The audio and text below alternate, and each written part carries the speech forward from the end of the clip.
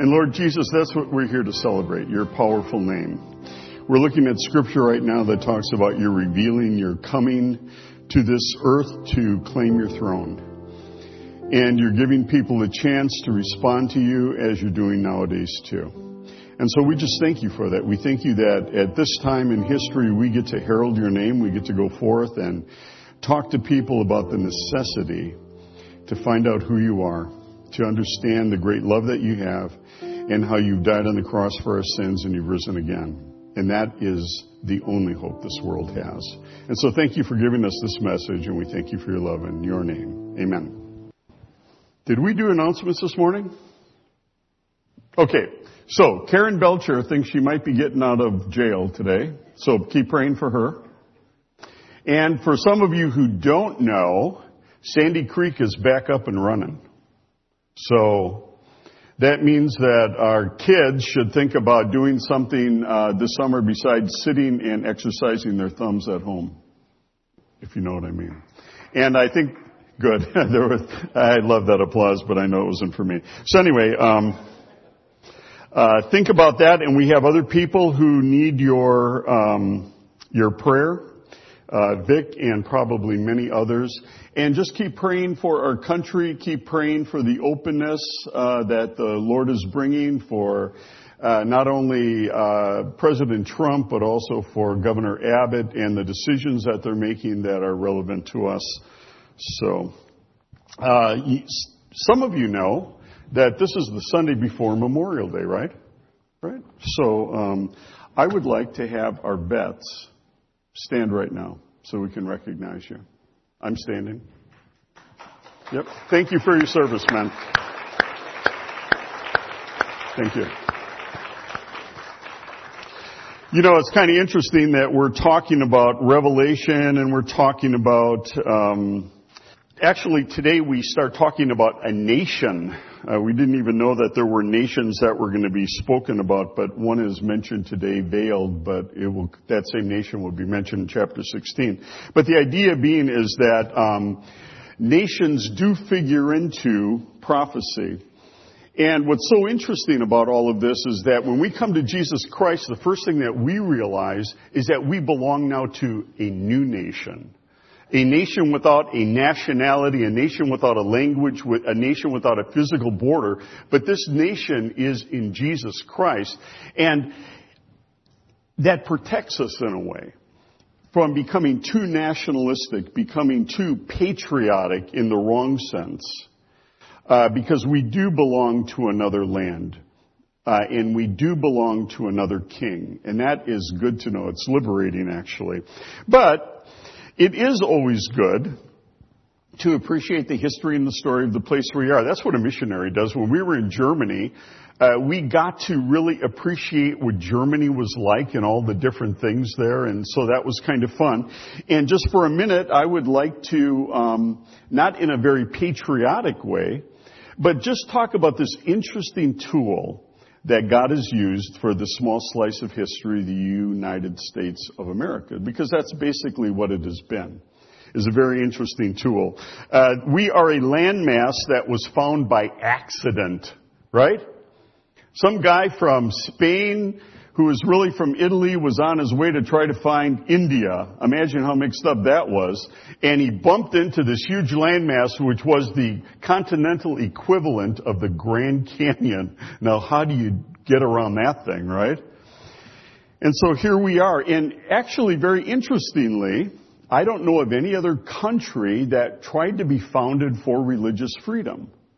I mean, when the Pilgrims came over here, they were the first people who really tried to settle it besides the French and English traders who came over here. They tried to come here for religious freedom, but the problem was half of them died that first winter, which God used to make the Indians feel a sense of mercy for these poor folks who are over there on the shore dying. And one of them, who had been captured twice and made a slave twice by Europeans, decided that he'd reach out to these poor folks and help them. What a stroke of luck, right? And that's kind of where we got Thanksgiving from. But God kept those people alive for some reason. And in God's sovereignty, in bringing this country together, I don't think this was ever a Christian nation, but for sure the people who founded it were profoundly moved by the Word of God. So many of the signers of the Declaration of Independence were pastors, or they were people who were very close to God. In fact, kind of an ironic thing in the founding of the country is after the Revolutionary War, they tried to put the Constitution together, and they went all over England or Europe looking for constitutions that they could kind of cut and paste into the American thing, and they couldn't find anything. And believe it or not, it was Ben Franklin, not a Christian, who stood up and said to him, now wait a minute, guys. Through the entire revolution, all you guys did was pray, and now you're not praying. Let's pray. So the non-believer called the believers to prayer. And it's been interesting, because in doing this, even though this isn't what you would call a Christian nation per se, a lot of the devotion, a lot of the courage, a lot of the stamina, a lot of the soul of this country came from those kinds of roots. The people who laid down their lives to fight for our freedom. In the backdrop of the United States, God somehow put that there. And building on Europe, this country, this tool that God has used, has, in fact, put together more Bible schools, put together more mission organizations, has sent out more missionaries than any other country on earth. They were able to do something back then that they could not do today. That's how much we've changed. Very interesting. Back in September of 1814, there were two lawyers, John Skinner and Francis Scott Key, who boarded a truce ship in the harbor of Baltimore to appeal for the release of a doctor, Dr. William Bean. And as they were there, Dr. Bean was a great guy and everything. He had served both American troops and British troops, and he had been put in jail falsely, and they were appealing. This was a truce ship. This was during the War of 1812. And they got him free because he had such a stellar record. The only thing was they couldn't let him off the ship. And the reason they couldn't let him off the ship was because as they were appealing for his freedom, British ships were coming into the harbor. And they had to stand at bay because of the people up at Fort McHenry. And they launched a 25-hour barrage of Fort McHenry. And because of just the Americans being as stubborn as they were and everything, the British had to stay slightly out of range. Francis Scott Key and John Skinner were like a captive audience to this entire thing, and it started to pour. What a stroke of luck. And so in all of this that was happening, this 25-hour barrage, they got to see how God actually sovereignly played a role. There were some casualties up at the fort. I think there were like 25 wounded and 4 killed. One was an African American soldier. Another one was a woman who was carrying supplies for the troops in the fort. And then, bombs bursting in air. These were like fused bombs. But because the British ships had to stay so far out of range so they wouldn't get hit, they actually exploded in air. And there were rockets and all sorts of things. But one bomb made it through. It made it through all of that. It made it through the weather. It made it through everything. It landed in the powder room. Now, the powder room was not the ladies' restroom at that time. That's where you stored the gunpowder. Now, had it gone off, that would have ended, maybe our history would have been quite different. But as it was a dud, either made in a way that wasn't right, or the rain put it out. What a stroke of luck. And Francis Scott Key was so inspired by that battle that before it was over, he started writing down words. And that day, when they hit shore, he wrote down all 4 verses of what is our national anthem.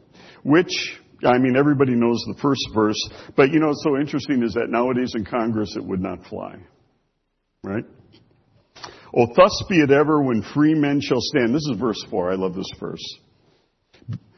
Oh, thus be it ever when free men shall stand between their loved homes and the war's desolation. Blessed with victory and peace, may the heaven-rescued land,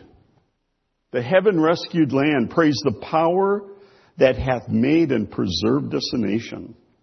Then conquer we must when our cause it is just, and this be our motto: in God is our trust.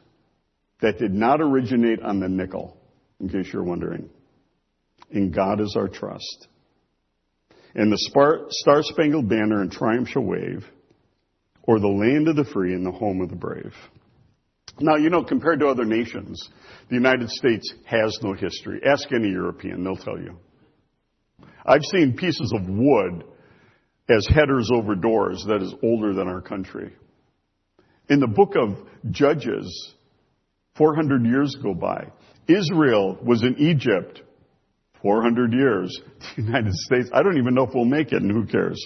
But the point is, the United States has been used as a tool, a very good tool in God's belt. And in these last days, He is still giving us a chance in His prophetic plan and His plan of redemption to make a difference for Him. And so as long as we have these freedoms, folks, we need to keep using them. Because the day is coming, like Jesus said, work while it's night, because night is coming when no man can work. And this is still our day to work. Let's pray. Heavenly Father, we thank you.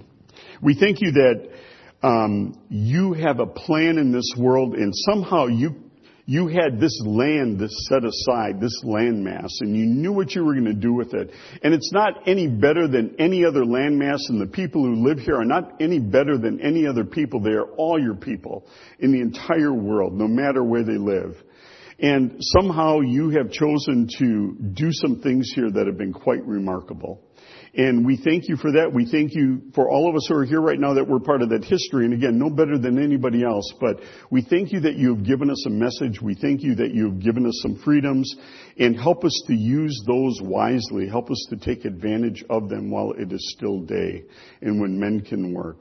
And so we just thank you for all of that. And thank you for the men and women who are still serving this country, no matter where they are in the world. Amen. I am so sorry. If I could get rid of that in me, I would do it in a second. Okay.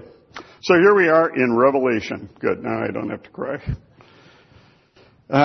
So we have a chart. I want to show you the chart before we get going here. I want to kind of just draw you back to some boundaries here.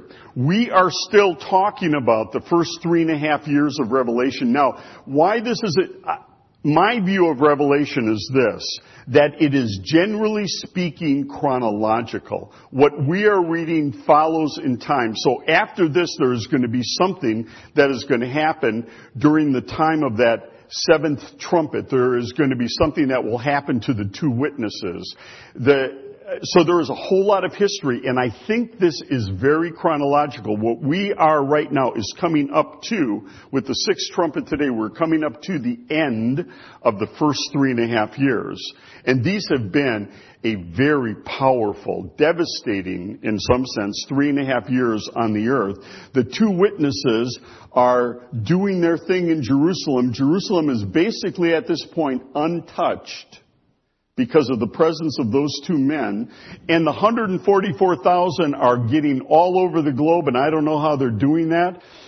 It was Einstein who said that the Third World War would be fought with nuclear weapons and that the Fourth World War would be fought with clubs. At this point in history, the world is becoming very clubbish and being reduced to a world that cannot fight with ammunition, is running low on gas, and I don't think the smart weapons are smart anymore. So that's kind of where we are, and it's an important place to be because what follows, and we'll talk about that just a very little bit, is pretty important.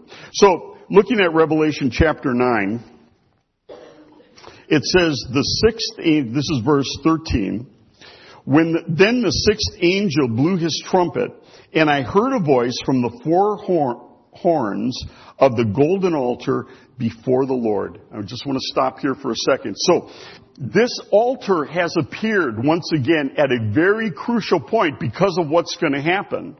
See, because what's going to happen after this is a lot of people are going to lose their lives. Within this first 3.5 years, you have half of the world's population being taken out.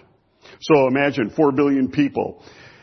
In the seals, 1/4 of them get taken out. I wasn't good in math, but I can riddle that one out. That was like about 2 billion people. Now there should be maybe 6 billion people left. If 1/3 of those get taken out, you can't fool me. That's another 2 billion people. So now we're down to 4 billion people on the planet. That's a lot of death. But anyway, before that happens, you don't even know what's going to happen yet. Forget I even said that. These voices come from the altar. Now, the importance of this, I mentioned last time. What altar is this? The golden altar is the altar of incense. It is not the altar for sacrificial offerings. But every altar carries with it the idea of sacrifice. The sacrifice of prayer. The sacrifice of calling out. And if you understand the golden altar, the altar of incense, it was when you walked in to the holy place, you saw before you the veil that separated the holy place from the Holy of Holies. On the one side was the lampstand that represented the light that God gave to the nation. On the other side was the table of the showbread that talked about how God sustained and nourished the nation. But what was that altar standing up there against the veil, with incense perpetually burning, rising up over that altar and going into the Holy of Holies? What was that? That was the prayers of Israel that should have perpetually been offered up to fall into the Holy of Holies and down upon the Ark of the Covenant and the mercy seat. Very symbolic thing. And we have seen this altar before. Okay. In Revelation 8, verses 1 through 5, angel comes out, verse 5, the angel took the censer and filled it with fire from the altar and threw it on the earth, and there were peals of thunder. And the censers, it says in verse 3, are the prayers of all the saints on the golden altar before the throne. Okay, so we're talking about that. These are the prayers of the martyrs crying out to God. And so when you have this voice from the 4 horns of the altar, the 4 corners of it, we're talking again about these saints who have sacrificed their lives. They've given them willingly for the Lamb so that people could hear the testimony, so that people could be saved. Now, just a couple more interesting things about this altar and prayer. In Daniel chapter 9, Daniel chapter 9 is a very key chapter in the Bible. Daniel's prayer is an amazing prayer.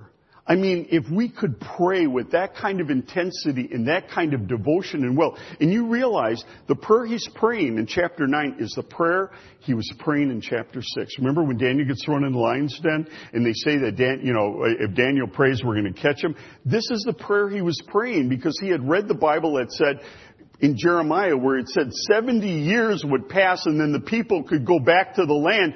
And this was that key moment. It was the first year of Cyrus, the first year of Darius. He's praying like a trooper. These evil little men are not going to make him stop praying for his nation and praying for his city and praying for the glory of his God. What amazing sacrificial prayer.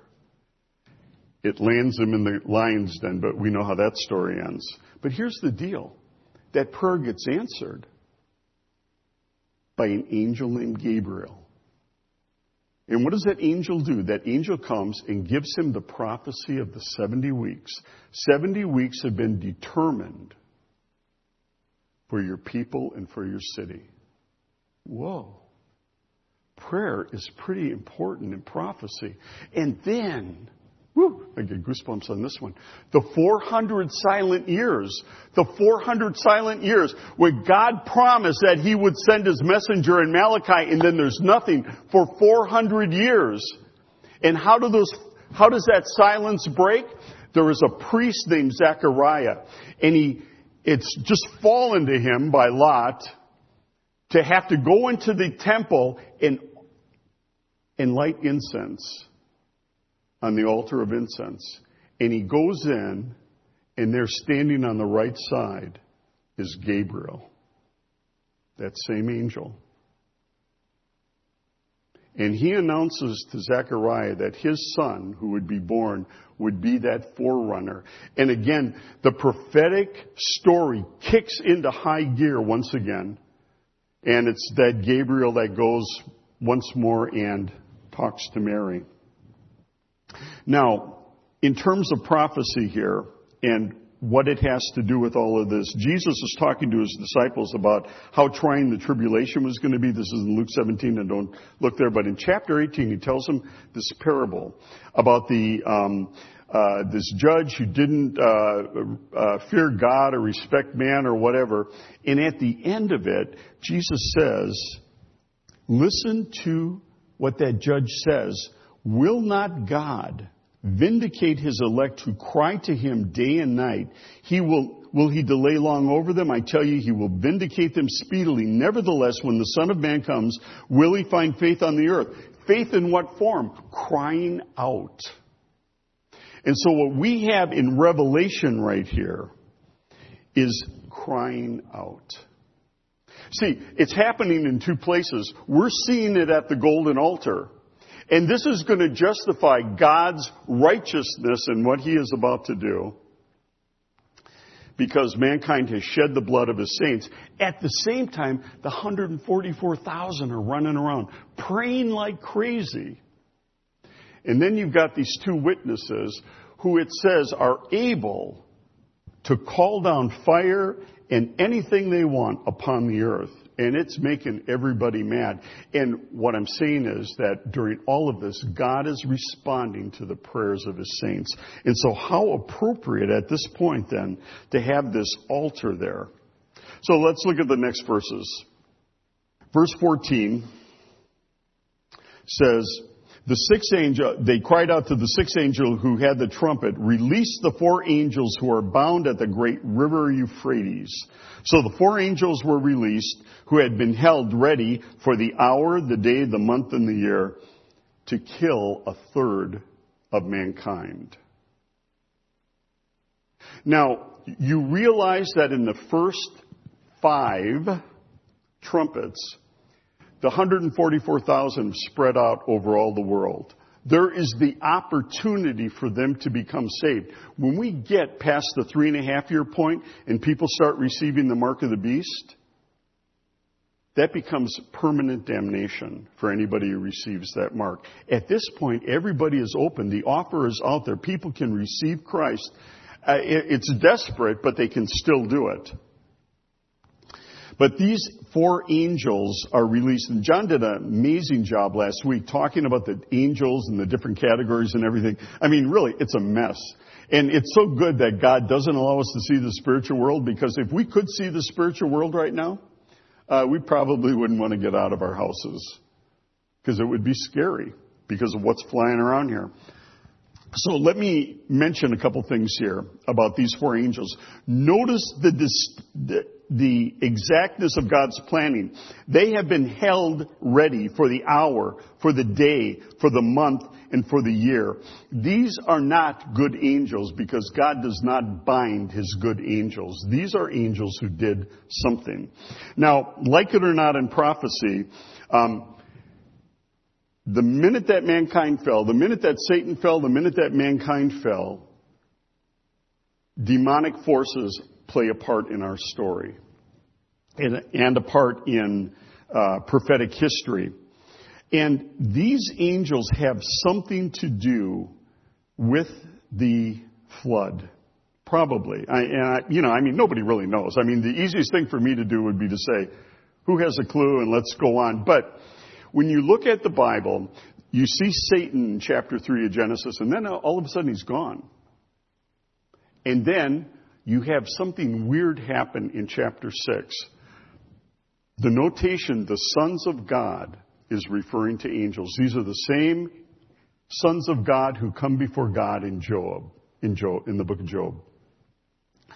These are angels that did something. And we're not exactly sure what they did. When you read Genesis chapter 6, it kind of makes your head spin a little bit, because it seems like something is happening there that shouldn't happen or that we don't understand happening, but apparently it did happen. And God put an end to it.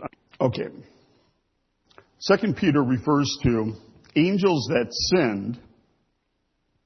Now, that means demons who sin. Let me ask you a question. How can an angel sin? I mean, how can a demon sin? They're kind of in an unalterable state of rebellion to God. It says of Satan that he was a murderer from the beginning and that there was no truth, that he has nothing to do with the truth because there's no truth in him. And when he lies, he speaks according to his own nature. Well, Satan is in perpetual sin. So what happened that these angels were somehow locked up? Again, Genesis chapter 6 looks like it may be that point. In Jude chapter 1 verse 6, the angels that did not keep their own position, that is their own principality, but left their proper dwelling, have been kept by him in eternal chains and nether gloom until the judgment of the great day. Now, the one thing we don't know here is, can God still use those angels for judgment? Let me throw a couple things out really quick. And you'll have to go home and you'll have to figure it out on your own. In Ezekiel, when it refers to Satan, it refers to him as the covering cherub. The word covering means guardian. And from that, there are certain lines of thinking that give us the idea that Satan's job and responsibility was to be a guardian over mankind and the nations. Okay, John mentioned that scripture last week where when Satan is talking to Jesus at the temptation, he says, all this authority has been given to me. And the reason it's given to him is because mankind has shown that they are not able to manage that kind of responsibility and authority. So Satan's guardianship now becomes like a prison guardianship. And so Satan has that authority. And Paul says that, and Jesus says it. And then another thing that enters into this is the fact that Satan wanted the worship. So rather than being served or serving, he wanted to receive worship from mankind. Okay. I mean, that seems to come out of Isaiah. And then the other thing is that Jesus says something really cryptic, and you can do with this what you will. But it seems that, we kind of use this illustration for mankind. We say that we were meant to worship God. And if we don't worship God, we'll find a God to worship because that's just how we were made. Whether we like to or not, we're going to find something to worship. What if these rogue angelic authorities were meant to serve us, and even though they flipped us, what if they really can't live without us? That would be bad, wouldn't it? When the unclean spirit has gone out of a man, he wanders through waterless places, seeking rest, but finding none. And then he says, I will return to my home from which I came. And when he comes, he finds it empty, swept, and put in order. And then he goes and gets 7 other demons, more evil than himself, and they enter in and dwell there. And the last estate of that man becomes worse than the first. Why would they find no rest? I don't know. But whatever is happening here with these demons and the fact that they're at the Euphrates has something to do, I think, with Genesis 6. And I'll just throw it out here. And again, I don't know because I wasn't there. But it could be something like this. It seems like these angels, rather than being unseen, tried to enter the story of human history. They did something that God had forbidden. And God had to, as a result of that, put an end to it. And he had to cleanse humanity through the flood. I think these angels were part of that group somehow that was involved in the necessity for the flood. They wanted to be rulers. You look at Genesis chapter 6, it talks about men of renown. And somehow, in ways that I can't understand, whatever they did, they stepped over the line and God squashed it. So what if there are nations in the world that want to have the superiority over other nations? maybe God is allowed to give them what they want. I mean, if they're not going to come to Him, and there is no neutrality spiritually speaking in life, God will give them what they want, except that what they want is not Him but the other guy. These 4 demons are released, and we're not going to see exactly the impact that they have. I mean, we see this right here. But until we get to Genesis, or Revelation chapter 16, that's when the Euphrates dries up. Here it doesn't dry up. But when the Euphrates dries up, it says, the kings of the east come. And they are coming to fight for world domination. The Euphrates is kind of interesting that it's mentioned here too. I mean, I don't understand why it's like that. The Euphrates and the Tigris are kind of like this, like goalposts. Crooked, actually, but they're like goalposts, right? And so the thing is, the Euphrates is just about as long as the Tigris. And so, if you're going to dry up one, why not dry both of them? I don't understand that. Why would the Euphrates be bigger? But here's the deal. Tigris is only mentioned 2 times in the Old Testament, in the Word of God, actually. The Euphrates, 35 times. And what is that land between the 2 rivers? Between Potamia rivers. The land between the rivers. The cradle, even in secular dialogue, the cradle of civilization, where they think possibly the Garden of Eden was, where they know the Tower of Babel originated. And so these 4 angels were somehow part of that group, I think, that stepped out of line, and God has been holding them for this moment when the aggression and when the arrogance of man would rise to a certain place, and He brings them out and He lets them do the thing. Now, this is where everything gets really muddy, and this is where I can run really fast. Verse 16, the number of the troops of cavalry was twice 10,000 times 10,000. I heard their number. Now, the fact that he says I heard their number means that he heard the number. You can check it out in the Greek and in the Ugaritic and the Hebrew. He heard the number. But the reason he says he heard the number is God telling us that number is absolute. He heard the number. And that number is kind of a problem in a way. Nobody can understand the book of Revelation, right? And the thing is, if we can't understand it, then it can't be real. Right? I mean, if we can't understand how God's going to do something and it doesn't look historically accurate, then it can't be. And Revelation has gotten this bad rap. And John and I have both talked about how for years Rome became the Holy Roman Empire. They outlawed belief in the millennial kingdom. It was against the law to believe in the millennial kingdom because the Roman Catholic Church was the kingdom of God on earth, and they were going to bring it in. So you didn't need to worry about that. And here's one of the reasons, even though it says that Christ is going to reign for 1,000 years. Forget that. Because there is no Israel. From 70 AD, afterward, there was no Israel. And so, if you were at 1300 AD, there was no Israel. Why believe in stuff like that? And if you got into 1700s, there is no Israel, so you can't believe that there's going to be a millennial kingdom. And then these guys like Darby and Moody and all of them in the 1800s, they start talking about the millennial kingdom, but you know what? They're idiots. And the reason they're idiots is there is no Israel until 1948. And there were no apologies, by the way. But all of a sudden, this could be true. Who knew? Now imagine you're sitting there reading the book of Revelation. You can't understand that. This is just, in Germany they call it a book with 7 seals.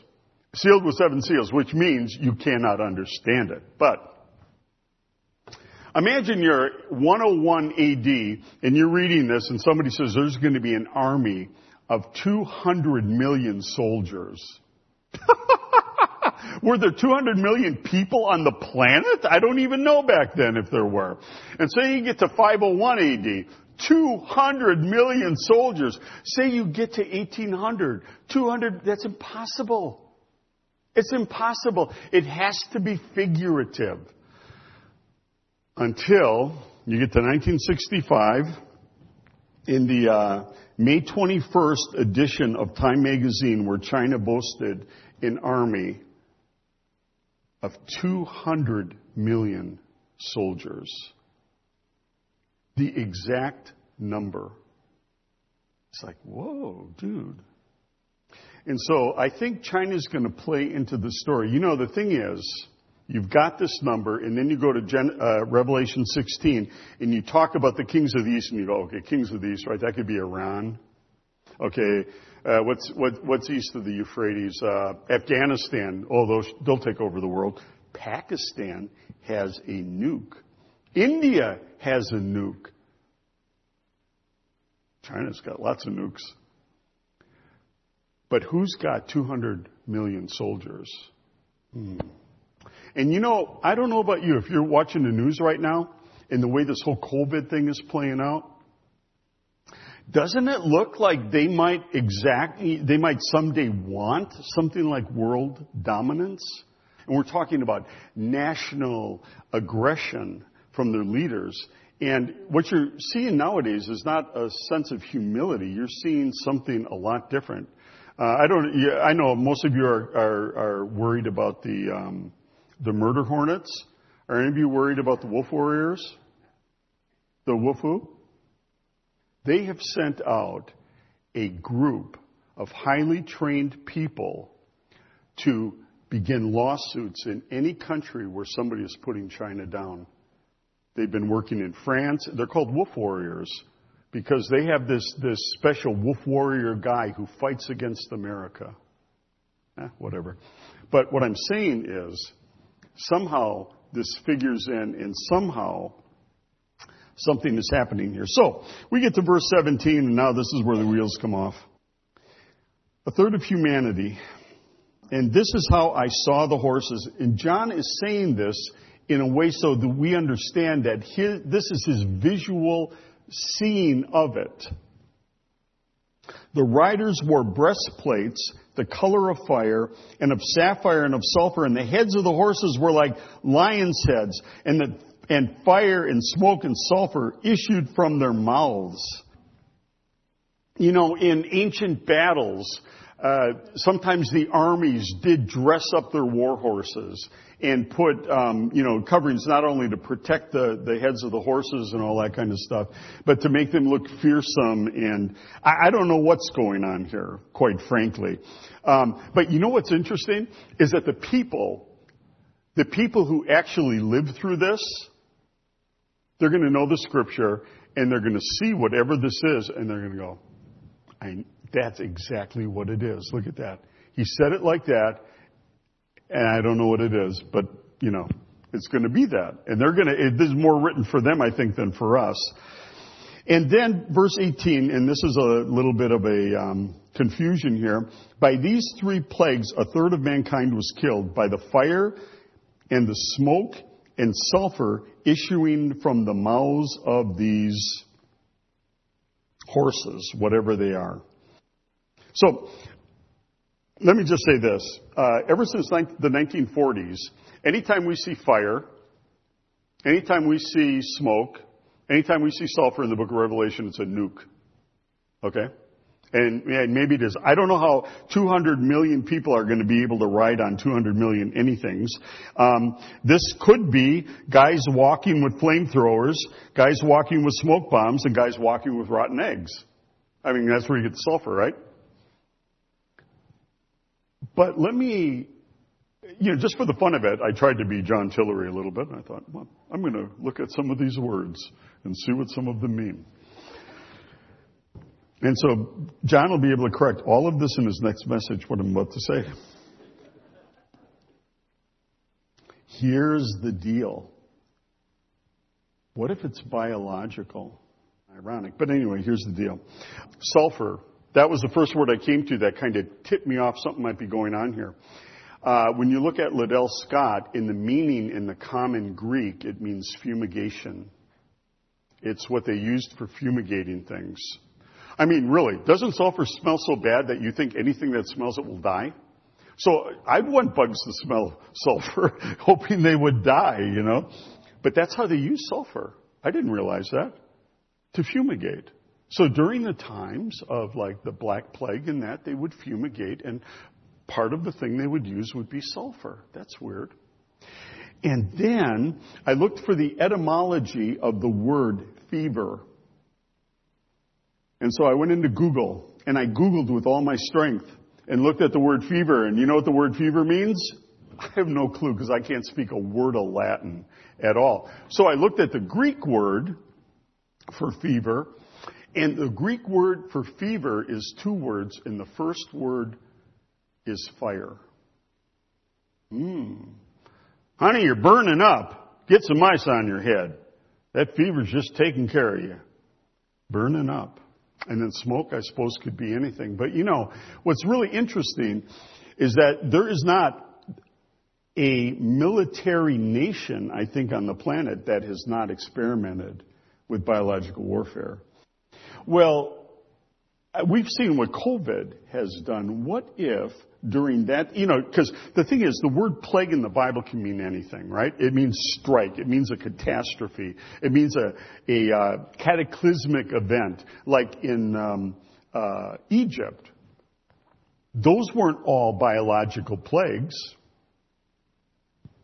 But whatever is happening here is being called a plague like that, and it has something to do with fire and smoke and sulfur, and it will take out a third of mankind.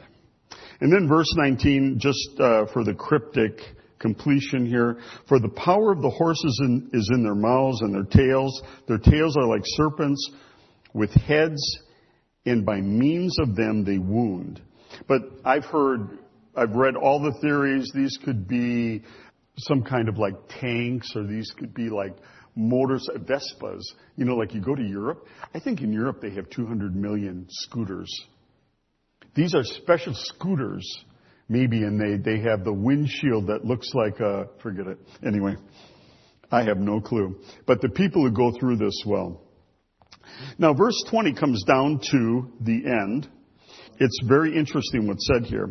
The rest of mankind who were not killed by these plagues did not repent of the works of their hands, nor give up worshiping demons and idols of gold, silver, bronze, and stone and wood, which can neither see or hear or talk.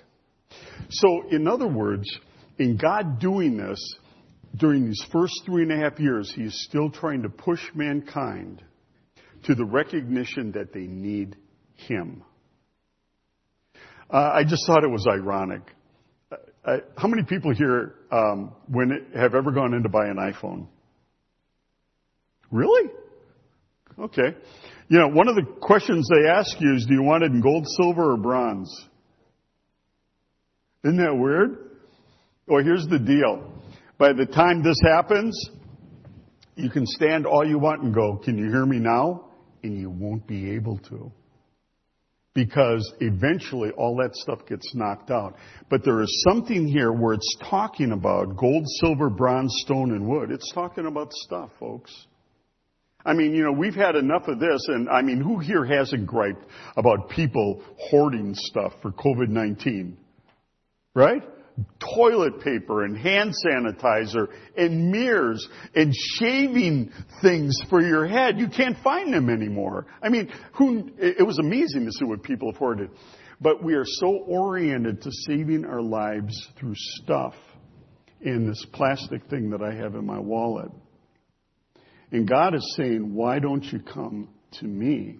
And they're resisting doing it. So that these things, if you don't want God, who's left? God is showing them who's left. Remember, John said last week, it's amazing how bad it could be, but God is allowing it to get bad for them.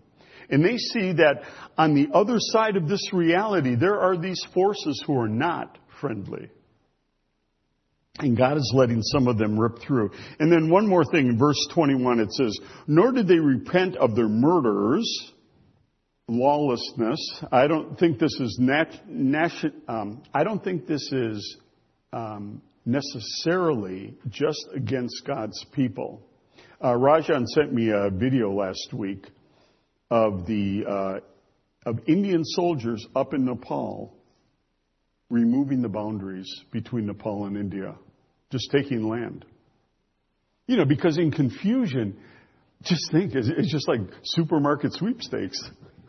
You can go crazy, right? Why is it that when there's a riot in the town, or when people are under martial law, people go out and break windows and go into stores and steal stuff? It's a no man's land. And so, murders, or their sorceries, or their immorality, or their thefts. Now, here's one little thing, again, I was trying to do the John thing, so I look at these words, and murders means murders, and immorality means immorality, and thefts means theft, and I go, God help me, give me something. Sorceries is from the word that we get pharmaceuticals from. What happens in a society? I mean, we've kind of wiped that out where you look at, even the times during the 1700s and that opium dens and things like that. They've pretty much gotten rid of those things.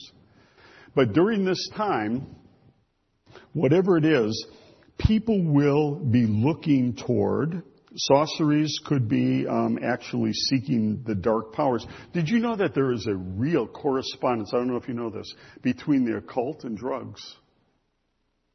The deeper you get into the occult and certain things, the deeper you get into drug usage, because it's during the drug usage that you actually open yourself up to some of these spiritual things. It's weird. And, a lot of kids, they think, it's just marijuana, and it's just this, and I don't have to get hooked on it. You never know what things lead to. And I'm sitting there one time using something with some friends of mine, and I put my head back, and all I can hear in my ears is, just let go. Just let go. And I didn't even know what I was thinking when I was hearing just let go, and I let go. And I spent, I would think, the next 15 minutes just trying to open my eyes and crawl out of the hole I just let myself fall into. The demonic stands right there with drug usage. And I'm not trying to scare anybody. I'm just telling you what happened to me. But I do know from certain occultic things I've seen is that drug usage is right along with it. So, here's what you got. And here's the exciting thing about where we are. And bless their hearts who get to carry on from here. This is still before the Antichrist desecrating the temple. He can't do that until he kills the 2 witnesses. Right?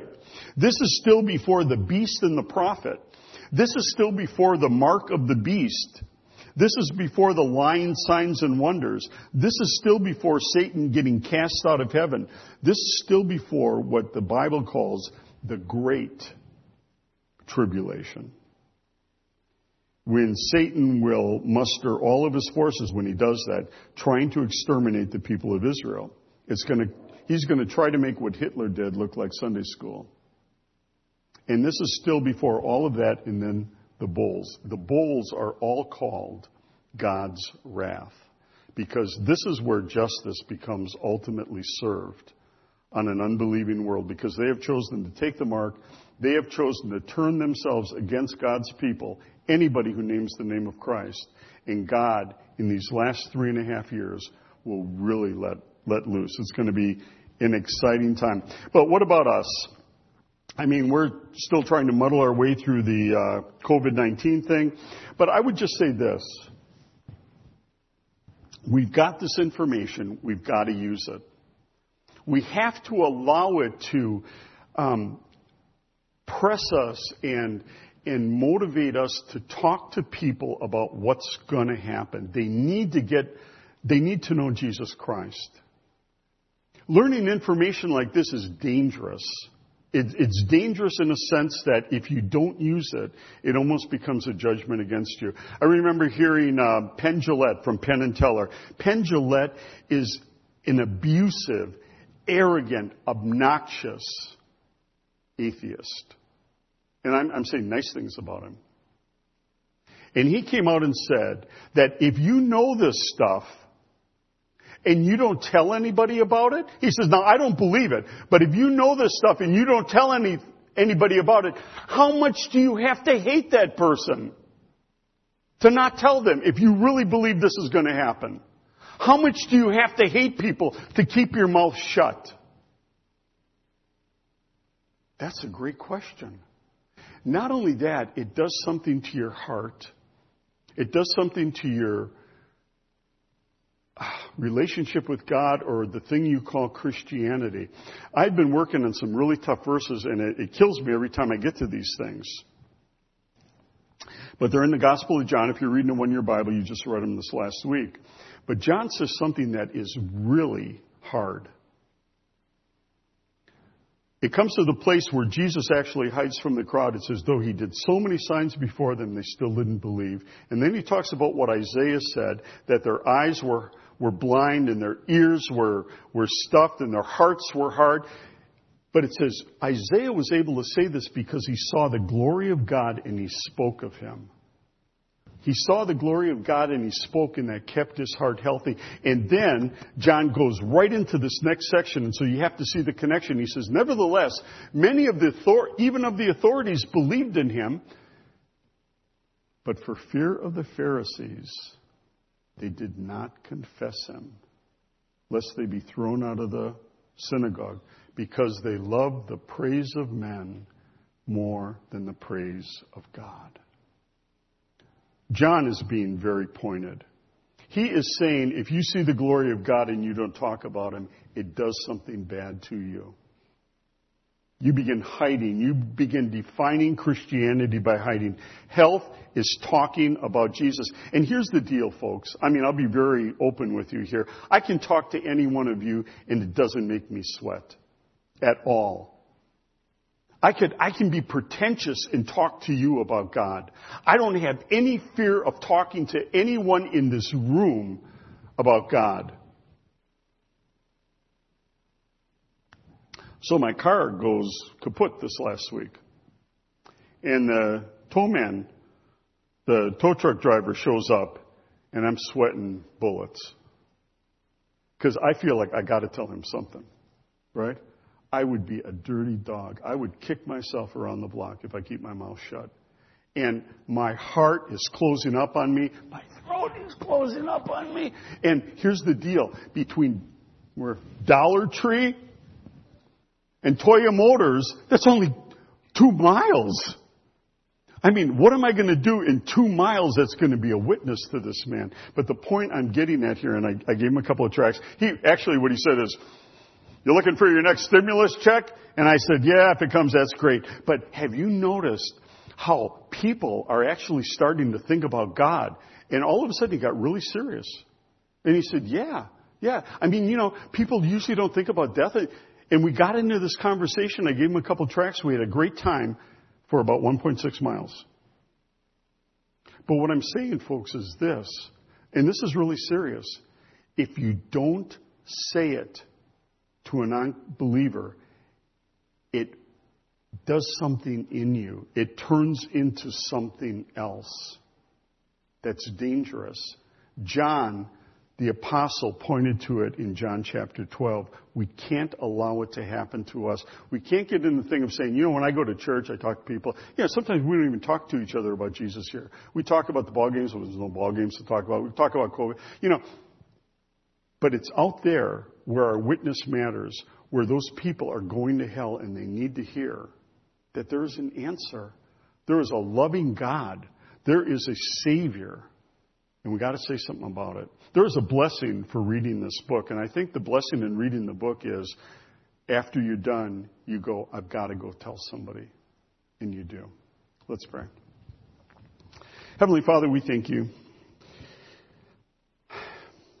None of us are worthy of our Lord Jesus Christ. None of us are worthy. None of us have anything better to say than any other person who believes in you. We have all been saved out of the fire. And in that fire, we saw there was another one in there with us. And he was watching over us. I recognize that the Lord Jesus Christ has been watching over me my entire life, even when I didn't believe in him. Rescuing me from danger, rescuing me from evil, rescuing me from myself. So much I feel like that demonic guy, the demoniac that Jesus healed. And Jesus, Lord, you didn't give him any training at all. You just said, go and tell your friends what the Lord has done for you and how He's had mercy on you. And I ask you for that courage for everyone in this room right now. Help us to have the courage to get into a conversation with someone and just say, hey, listen, I got to tell you what God has done for me. I got to tell you how He's, even though I'm afraid of this COVID stuff, how He's been helping me. Because there are people out there, when we start saying those words, they're going to latch on. And they need to hear this. Help us not to be believers only in church. Help us to be citizens of your kingdom, followers of our great King, ambassadors of the kingdom to come, and being willing to share with those who are lost that there is a hope, that there is a Savior, and that there is life everlasting. We thank you in Jesus' name. Amen.